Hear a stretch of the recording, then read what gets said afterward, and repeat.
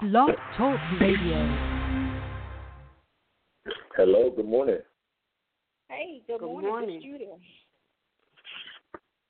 Sister Hi, Judy. Judy. Hey, good morning. How's everyone doing? Great. Good. That's a great day. Good morning. Good morning, Pastor. morning. This is Captain. Hey, Hey, Sister Kat. guys. Good morning. Good morning. Good morning. Thank you, Ted. Yes, it is. It's a good morning, and we are live, ready to walk in the golden light, right? That's what we're doing this week. Actually, that's what we've been doing for the last couple of weeks. So, again, just want to welcome everybody to what is a great morning, and it is day 12 of living a life that is golden, right? 40 days to a life of gold. A little excerpt from a guy named Ed Gray, who writes a great book, so check that out. Good morning. Hey, Pastor Banks, good morning to you. Stacy, good morning. Good morning. Facebook crew, you there? Haven't seen anybody post yet and haven't seen any hearts on Periscope. Excuse me. Whoa. Sorry about that. Hey, Sarah, good morning. Good morning, everybody on the conference call. Thank you guys so much for being with us. Hey, Peanut, see you on today. Latoya Smith, good morning. Good morning. Crosby, hey, good morning to you. Rube, what's going on, man? I'm glad you're with us. I see orange hearts today on Periscope. I appreciate the hearts. Let me see if there's another color that we can get on those hearts. Appreciate those. Terrell, Mother, hey, good morning. Listen, today is an election day. Make sure you get out to the polls and vote. I can't tell you who to vote for, but wherever you are, you want to definitely go out and vote, particularly if you're in the Fairfax area. If you're in that Fairfax area, make sure you go and vote. Matter of fact, that's probably good to know for everybody. Everybody is Fairfax. Look, Rube, yes, sir, please go vote. Matter of fact, don't you just go vote. Pick up somebody else to go vote as well. It's going to be a good day. That will actually make your life in of itself. All callers are muted and all callers are We're muted. looking forward to getting out to the polls and vote. Listen, right now, let's talk about this golden life that you're supposed to be living. A couple more people coming on. Hey, fast on. Sister Yours just came on. Good morning. Thank you, guys. I see the pink hearts there. Linda Thompson, good morning to you as well. Look, as we go into day 12, and we talk about this golden life, here's our acronym for the day. Today we're going to talk about giants, right? Living like giants. Hey, Aunt Val, good morning. And listen, my Aunt Clessie Smith is going to come on. She usually catches the replay, but I want to say good morning to her now before we get started. Hey, Aunt Clessie, good morning, and thanks for joining every morning. Listen, Diane, good morning. Hey, Robin, good morning. When we talk about giants, that's what we are, day 12. We're talking about giants, and our acronym for today is God is Almighty. Now take the stuff, right? God is Almighty. Now take the stuff. There's this scripture, Psalms 25 and 3. Is what we want to look at. Psalms 25 and 3. And in Psalms 25 and 3, Bible says this: none of those who have faith in God will ever be disgraced for trusting Him. One more time. None of those who ever have faith in God will ever be disgraced for trusting Him. So if you don't get anything else, here's the key. Today, trust God. But we're asking you to trust God with some things, some areas, some aspects of life that you've been a little hesitant in. Matter of fact, think about it. Have you ever known that you were supposed to be in a different place, or known or felt like there was something else that you were to do, something else you were supposed to go after, maybe some tangible you're supposed to have? It's not superficial, it's not egotistical, but you just really believe in you that God had something great. And better than that, you heard it. Like, people keep speaking to you. Here's what you're supposed to do. You're supposed to write that book. You're supposed to get that degree. You're supposed to start that business. You're supposed to launch that ministry. Or you're supposed to be in that place. That building is supposed to be yours. That home is supposed to be yours. Not just so that you can kind of flaunt and show off what people will highlight you for, not show off so that it looks like you are prospering in this world, but so that you'll have more to give, more to grow with. Did you know that human success is one of the ways that God gives glory?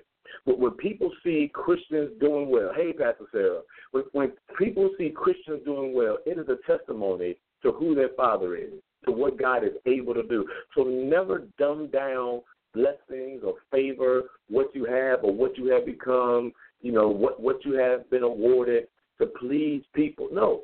Take what God has given you in the form of success and then let people know it was God that did this for me. Now, while that's true on the other hand, there are a whole group of people, a whole lot of us who know that there is this promised land, right? This next thing, next place, next area, level of healing.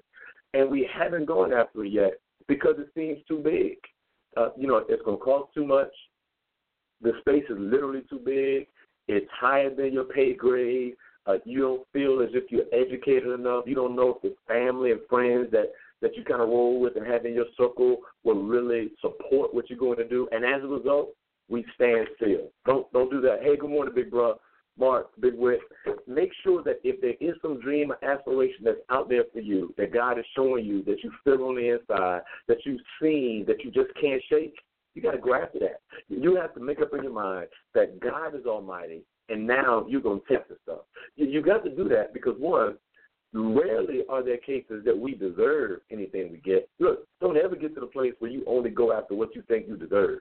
Matter of fact, don't ever relegate people to only getting what they deserve. You ever seen somebody get something and you looked at them, or at least you thought, I know you're a good Christian, you didn't say it out loud, but you're thinking in your mind, I can't believe they got that. I wonder why so-and-so let them go there. I wonder why they got promoted on the job, or I wonder why they get to lead the song, or why they get appointed to be a deacon, or they're being licensed to preach, or they're the ones that our family chose to put together the family reunion. Look, if you've ever been in that place, cut it out. Stop that. And here's why. Operate in grace. And the same grace that God gives to you, saved by grace, Ephesians 2:8-9, we're saved by grace, not by works. The same grace God gives to you, you want to grant that to others because everybody will have a giant. Matter of fact, I'm going to argue today that if what you're going after is not giant in size, then it may not be God desired or God given. God ways are not our ways, his thoughts are not our thoughts. The way God thinks about life will always be giant and grander than what you could ever think or imagine. Matter of fact, there's a story in Numbers chapter 12, Numbers chapter 13, I think, where God tells the children of Israel, go and buy out the land. That's the land I'm going to give you. Watch this. That's the land I'm going to give you. When they get to the land, there are giants in the land. Most of them come back and say, there's no way we can do this. We have some grapes, but the grapes we show you, they are huge, they are large, but they're not for us to get because there are giants there. There's some big obstacle, some huge challenge, some massive wall, some person, some resume requirement, some prerequisite that we will never be able to meet. But then there's this one guy. He comes back and he says, no, Caleb. He says, no, we can surely take the land. See, here's what Caleb understood. Caleb did not look at the giant and say that we aren't small. Caleb didn't look at the giant and say we aren't weak. Caleb didn't look at the giant and say we're not, we're not qualified. He didn't look at the giant and say, no, we'll never be able to do it. All of that may have been true. What Caleb understood was that because of who God is, and because God had shown it, because God had promised it, because God had given that level of exposure, then God was mighty enough to help them take the land. This is probably why I insert that childhood scripture. You can do all things through Christ who strengthens you. Don't back down from the giant. Don't decide that because of the prerequisite or the requirement or the next level is so gigantic or, as my kids say, ginormous, right? That it's so ginormous or so enormous that you can't do it. No, today's Devo, today's word, today's message from God is that if you're going to live a golden life, you got to go for it. You got to take the stuff. You got to go and grab it. And you must do it because your success will be its own testimony in God. So, I'm not going to speak for the world, but what person who doesn't serve God will want to follow a God who has a whole lot of children who never succeed?